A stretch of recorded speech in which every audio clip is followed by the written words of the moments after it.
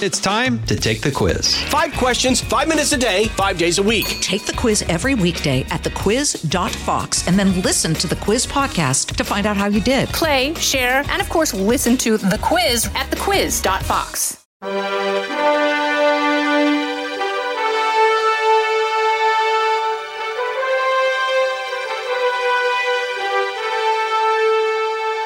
This is Lighthouse Faith Podcast, moving forward in truth and love. I'm Lauren Green, Chief Religion Correspondent for Fox News Channel and author of the book, Lighthouse Faith.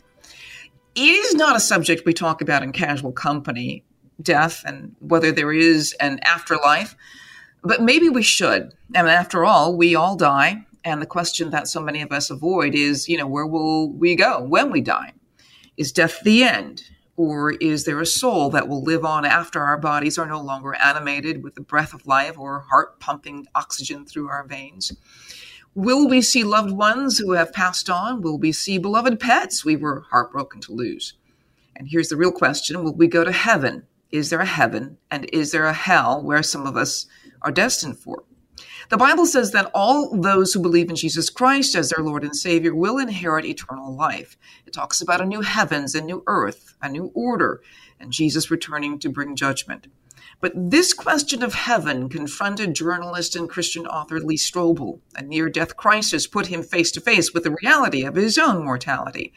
And although he is a theologian and well-versed in biblical teaching, he realized that this issue of heaven was not as clear as it should be. So he investigated. The results are his latest book, The Case for Heaven. A journalist investigates evidence for life after death. And Lee is also the author of several books, including The Case for Christ, The Case for Miracles, The Case for Grace, just to name a few. And he joins me now. Welcome. Welcome, Lee. Thank you, Lauren. So great to be with you again. Well, it's so wonderful. And, we've known each other for years. And I've done interviews with you before.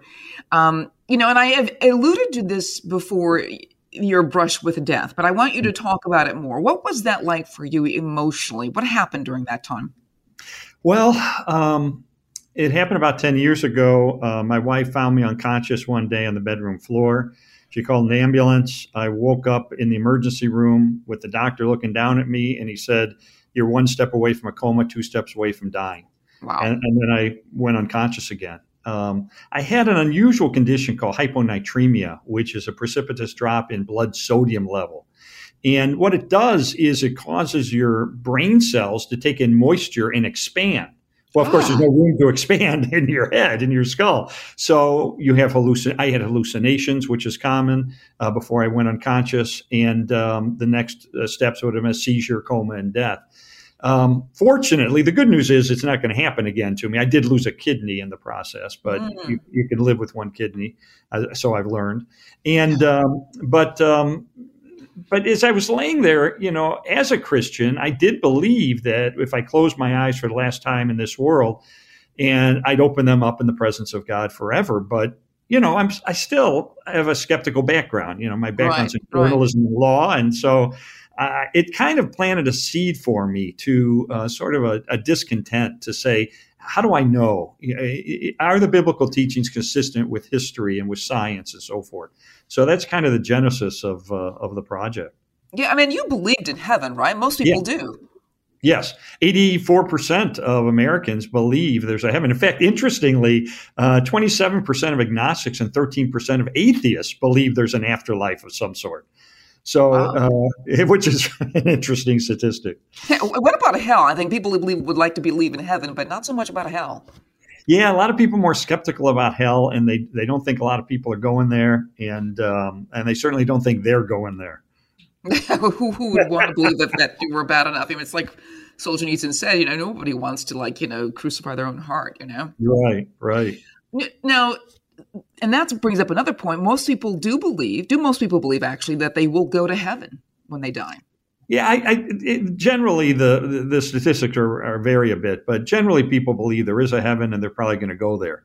But then when push comes to shove at those last moments of life, that's when people begin to be shaky in what they believe. If they have no good solid basis for believing it, it's very easy to have kind of the carpet pulled out from under you. even for strong believers. I interviewed for my book Luis Palau, who was a famous evangelist. He had shared Jesus with 1 billion people during his lifetime. And yet he told me in his waning moments, he knew he was dying of stage 4 lung cancer. He said, you start to have these doubts. And he said the Puritans wrote about this, that there's a moments near the end of life where you wonder, is this all true? And am I really going to heaven and so forth? So I wanted people to be able to have some confidence that the biblical teachings make sense. They're consistent with what we know from science and history and philosophy. And my hope is that it'll give people a confidence that they may not otherwise have had. Well, what is the most interesting thing that you learned during your investigation? Oh, that's a great question. For me, the most interesting thing happened to be near-death experiences. Yes. I was a skeptic. I thought this is new agey stuff. This is just an example of oxygen deprivation or a dying brain kind of hallucinating at the end of life. And so I started out as a skeptic. Well, I'm no longer a skeptic. Now, that's not to say that I believe every account, but we do have corroboration in many cases of people seeing things and hearing things that would be impossible for them to see or hear unless their spirit, their soul, their consciousness didn't really separate from their body at the time of clinical death. And this tells me that indeed we do have a consciousness, a soul or spirit that does survive our clinical death. How long, we can't say, but I think the near-death experiences, by the way, we have 900 scholarly articles that have been written about near-death experiences in respected not just theological journals, but scientific and medical journals. So this is a well-studied phenomenon over the last 40 years. Explain what these are for people who don't understand what near-death experiences are. Yeah, it's a phenomenon that occurs. And by the way, it's been projected as many as 300 million people have had this experience around the world. But at the moment of clinical death, you have an out-of-body experience. And there's a common core to what happens. You float out of your body. Often you watch the resuscitation efforts going on. And you go off to a place, often down a tunnel towards some light. You often meet deceased relatives. You are frequently in the presence of an incredible light that you interpret as being Jesus or God. Some people have a life review in which they see not just the impact of what they did in their life on other people, but they see how that ripples through to other folks they didn't even know about. And so that's very common as well. And then they'll return to their body. Now, what's interesting is the Bible says you're appointed once to die and then the judgment. That's irreversible death the Bible's talking about. This is not irreversible death. This is clinical death. They're going to come back. And so it's a little different than being dead permanently. The other thing, I interviewed a neuroscientist with a PhD from Cambridge, and she said, all we need is one corroborated case of a person's having this out-of-body experience to show that indeed we have a spirit, a soul that survives death. Well, in my book, I document a whole bunch of cases. For instance, Pamela Reynolds. She was 34 years old, a housewife from Atlanta. She had bleeding on her brain and had to have this highly unusual emergency surgery in which they cooled her body to 60 degrees. They drained every drop of blood from her head. So she was clinically dead. Wow. They put earplugs in her ears that had this 100 decibels of sound, which is the equivalent of a freight train going right next to you. They taped her eyes shut. And yet, even though she was clinically dead, and she had zero, by the way, 3 tests showed she had 0 brain waves. Well, after the surgery, she survived somehow. And she said, I was conscious the whole time. And what? Yeah. She said, I watched this procedure, and she was able to describe this highly unusual saw that was used to cut into her skull. that you would never have guessed what it looked like. And she was able to describe it in detail. She also described the conversations in the operating room, where one nurse said, we have a problem. Her arteries are too small. The other nurse said, well, try the other leg.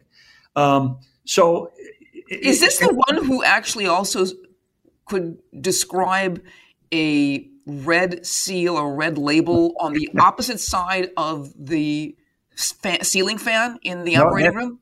That's actually another case where, oh my gosh, a woman died in England after an abortion, and her spirit floated up, and she was able to see a red sticker on the top side of a fan blade in the emergency room, and you couldn't just have known it was there. But my favorite example is a woman by the name of Maria, and she died in the hospital, and her spirit floated up, and she watched the resuscitation efforts, but then her spirit floated all the way through the hospital and out of the hospital. And when she returned to her body, she said, oh, by the way, there's a tennis shoe. It's a left-footed man's dark blue tennis shoe on the roof of the hospital, on the third floor landing of the hospital. And there's a little wear mark over the little toe, and the shoelace is tucked under the heel. Well, they went up and they found it exactly as she had said. So you go, okay, this is corroboration. As someone trained in law, this tells me these people really did see something they otherwise couldn't see. And by the way, one study was done of 31 near-death experiences of people who were blind, most of them blind since birth, and yet they could see during their near-death experience. Oh, my goodness. One woman named Vicky was killed in a car accident, and she described she had been blind since birth, but she described watching the resuscitation efforts. She described meeting childhood friends in heaven and seeing them for the first time. And then when she's reunited with their body, she loses her sight again. One medical researcher said this is medically impossible. So I really think, Lauren, that this kind of corroboration does tell us that there is a survivability to clinical death, that we do indeed survive clinical death. Well, what is the soul, though? Does science have an understanding of what the soul is? Because it's got to be different from your mind, from your brain, right? Yeah, that's a great question. It's interesting. There's about 95 references in the Bible to the soul, but it never just describes it or defines it. It presupposes that we all know we have a soul. So it talks about the soul in a lot of different contexts. The soul is equivalent to the spirit or consciousness in that it is the locus of our introspection, our volition, our decision-making, our memories, and so forth. And it's distinct from our brain and yet interacts with our brain. A lot of scientists will say, no, we just have a brain. We're just a brain. And there is no such thing as consciousness, and it's an illusion. And by the way, free will is an illusion too. That's what atheist Sam Harris will tell you. I just don't think the evidence is there for that. And I mentioned I interviewed a woman by the name of Dr. Sharon Dirks, who is a neurosurgeon with a PhD from Cambridge. And she said, let me give you a little thought experiment. She said, pretend there's a woman by the name of Mary. And Mary is the world's leading expert on vision. She understands how the eye works. She understands how the brain interprets impulses from the optic nerve and creates vision. And she knows every fact about the physics and the structure of the eye and how everything works. But she's blind from birth. What if all of a sudden she got her eyesight for the first time? At that moment, would she learn anything new about vision? Oh, yes. It's like, yeah, she'd be able to see. And that's the difference. It's like the brain gives you a third person perspective, it's kind of the facts, but the consciousness is the first person experience. She would be able to see for the first time. She would have the experience of sight.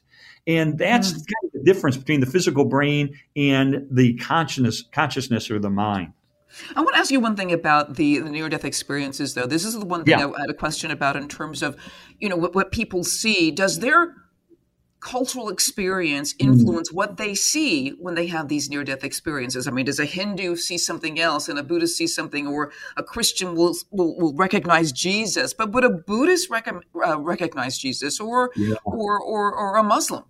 Right. Great question. Here's what I learned. I interviewed John Burke. John Burke has studied 1,000 near-death experiences. He's also a Christian pastor.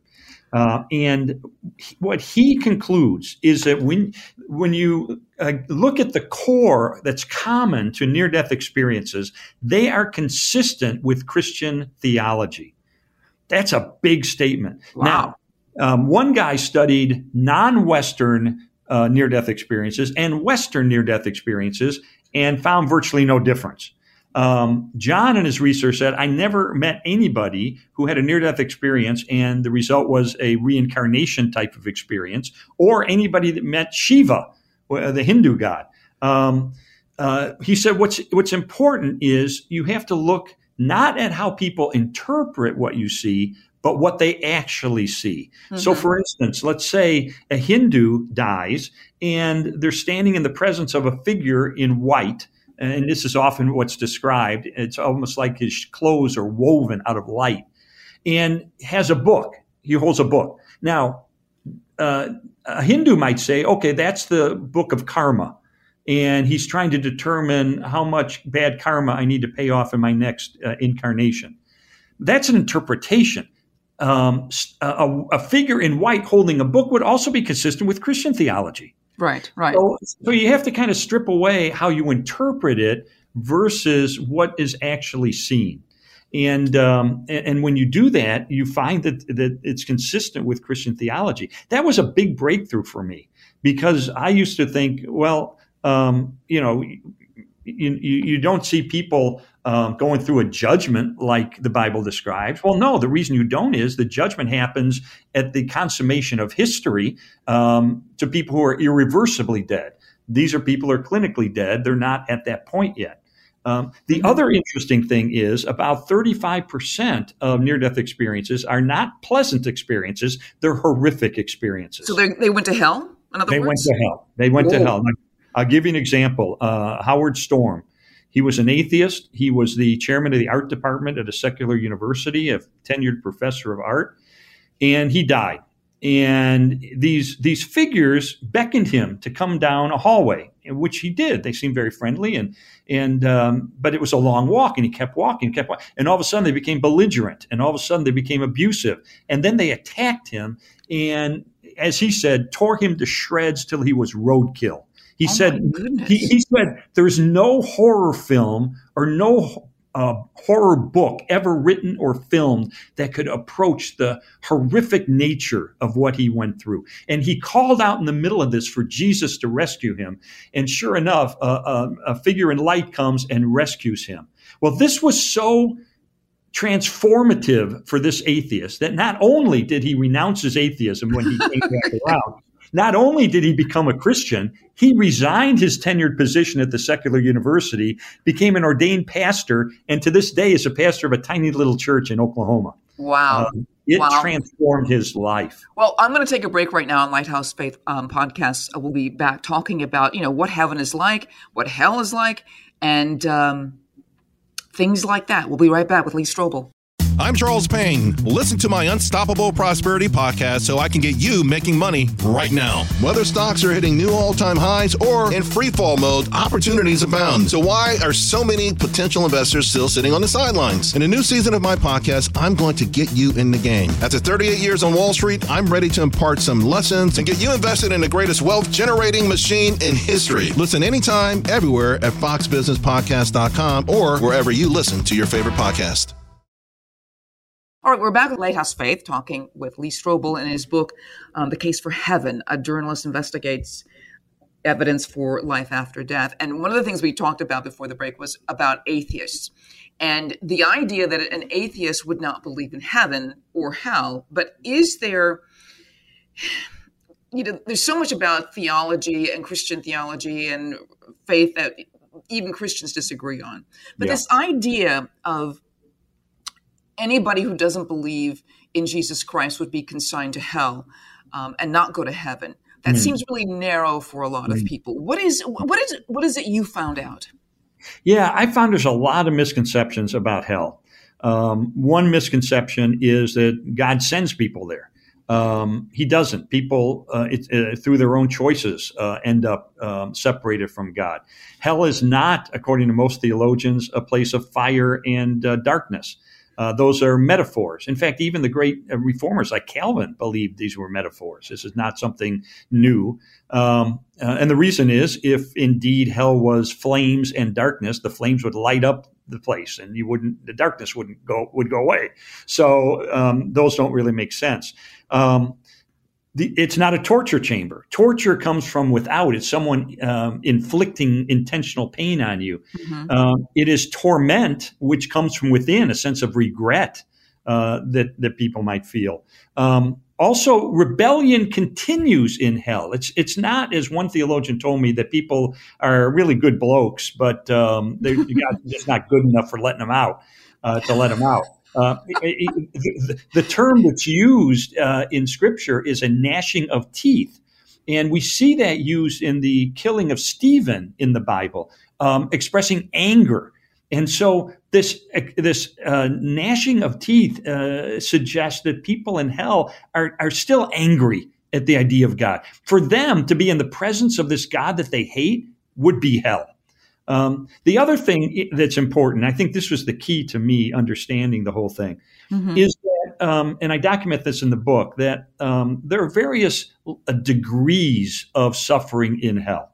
And this is based on parables that Jesus told. But I think the clear implication is that it's not one size fits all. Mm-hmm. So in other words, Adolf Hitler is not going to have the same experience in hell as my next door neighbor who hates the idea of God, doesn't want anything to do with God, lived his life as an atheist, and has no interest in being with God. So it's sort of like let the punishment fit the crime kind of thing. Exactly. And Lauren, you're right. I mean, it let the punishment fit the crime. It's almost like, we can trust that God is fair.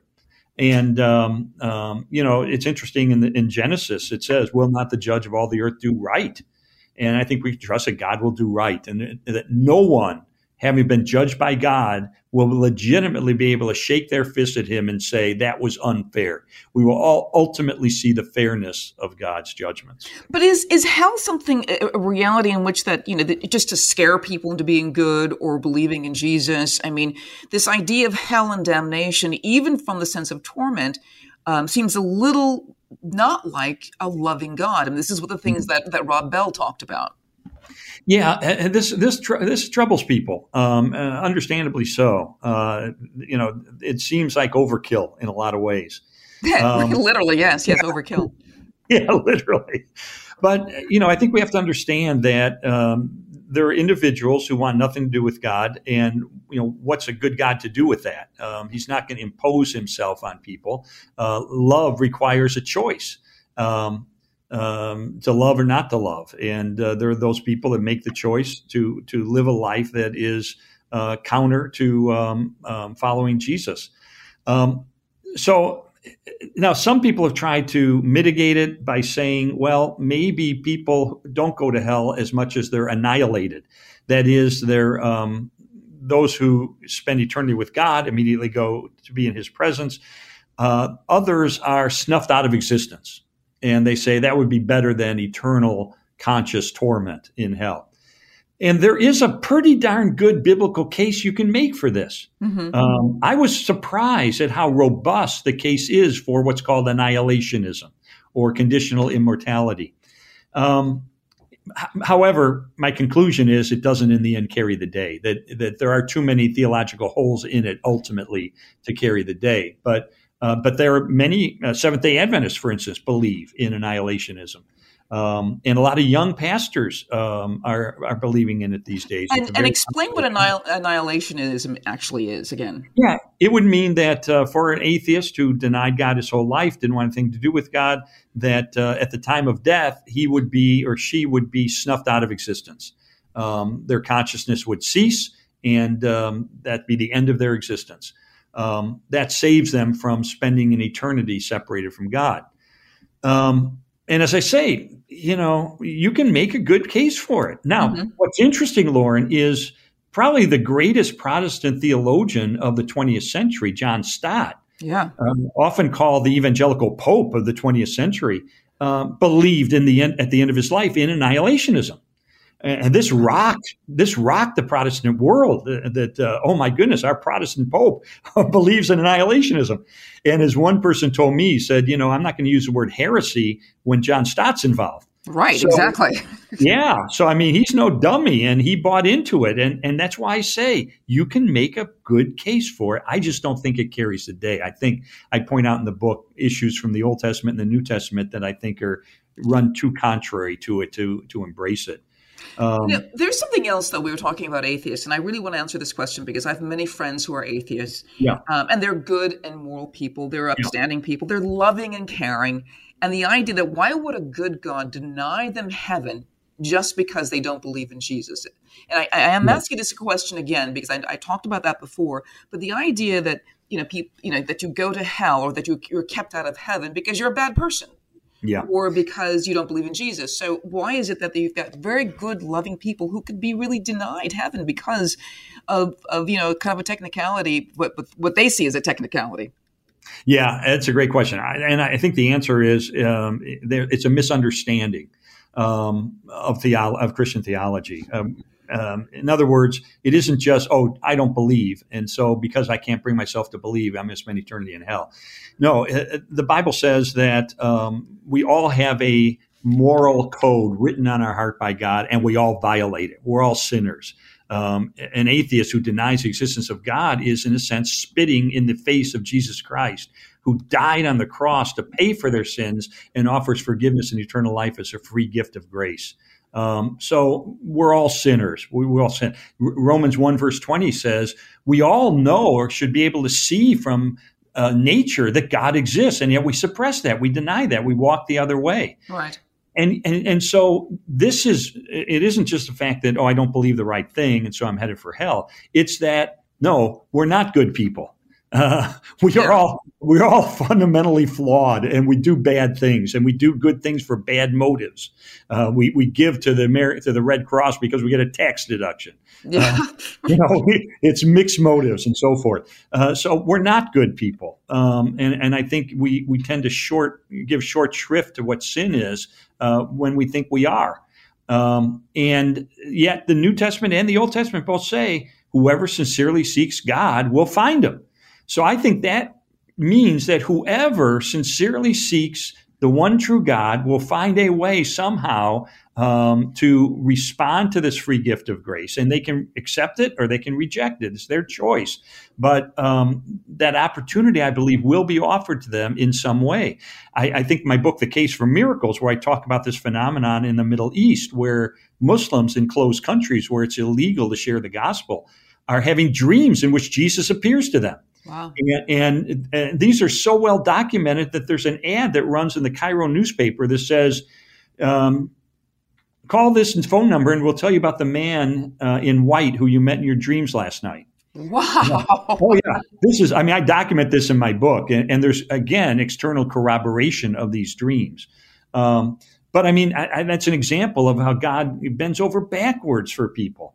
And gives them an opportunity to respond to his message of hope and grace. Now, there are two terms that I want to talk about before we go. One is part of, at least Roman Catholic theology, and the other is not really. But the idea of purgatory and the idea of reincarnation. Let's talk about purgatory. Yeah. What does your investigation find out about purgatory?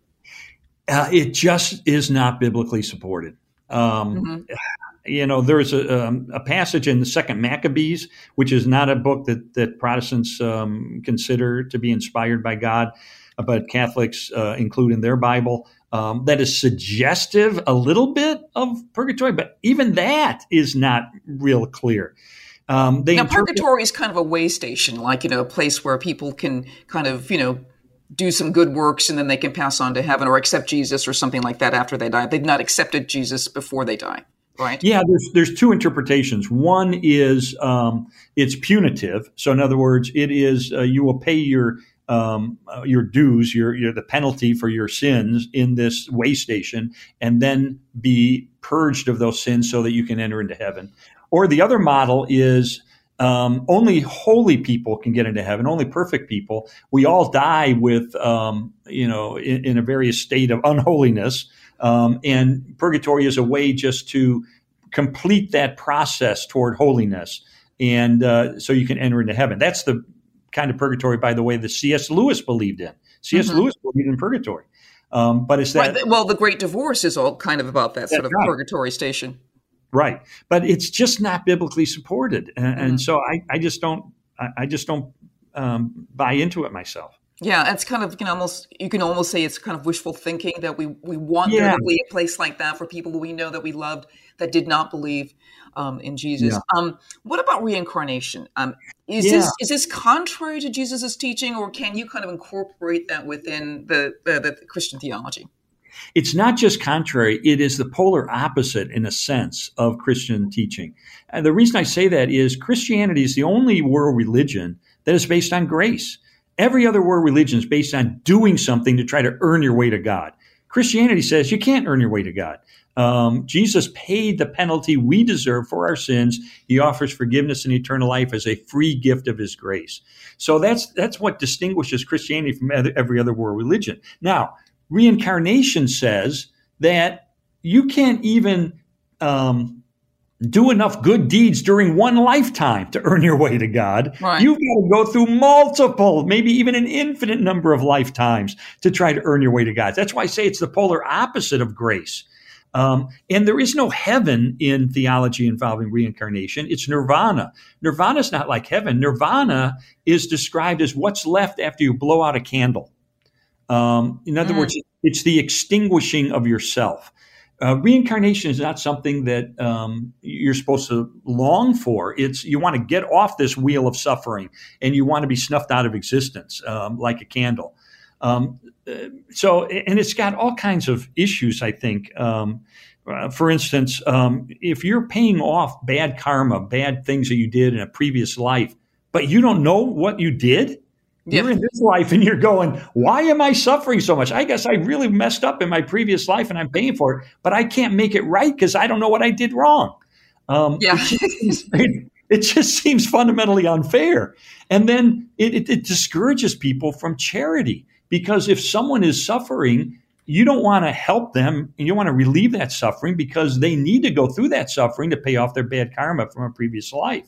So to extend charity and to feed the hungry and house the homeless, you're short-circuiting the process of them paying for their bad karma, and you're actually hurting them more. Wow, that's an interesting way to think about it. Okay, before we go, one of the big 7 questions that you ask, and I know you've got 7 in there, but the one that everybody kind of wants to know is, will my pet be in heaven? Yeah, you're right. That's the number one question that people ask.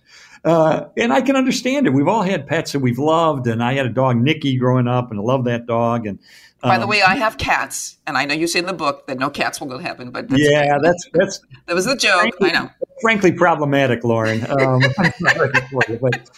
no, I actually had a few cats in my day, and they were fine. But but here's the way most theologians look at it. They say, will there be animals in heaven? Yes. The reason we know is animals were part of God's good creation before the fall. There is imagery in the Bible, the Old Testament and the New Testament, about animals in heaven, the lion laying down with the lamb and so forth. Right. But the question you're asking is, will my specific pet dog or cat be in heaven? And there is no answer in Scripture. It's just not provided. And people are really mixed on their opinions. Alan Gomes, the theologian, says, I don't believe there will be pets in heaven. Others, like Johnny Erickson Tada, believe there will be. And she does it from the attitude, she says, it would just be like God, out of his outrageous, outlandish grace, that he would do something so outlandish, like providing an opportunity to have further life with my beloved pet. It would be just like God and his love to do that. That's about all you can base it on. There's no scripture that says one way or the other. Wow. Well, Lee, thank you so much for being on Lighthouse Faith Podcast. And again, the book is called The Case for Heaven.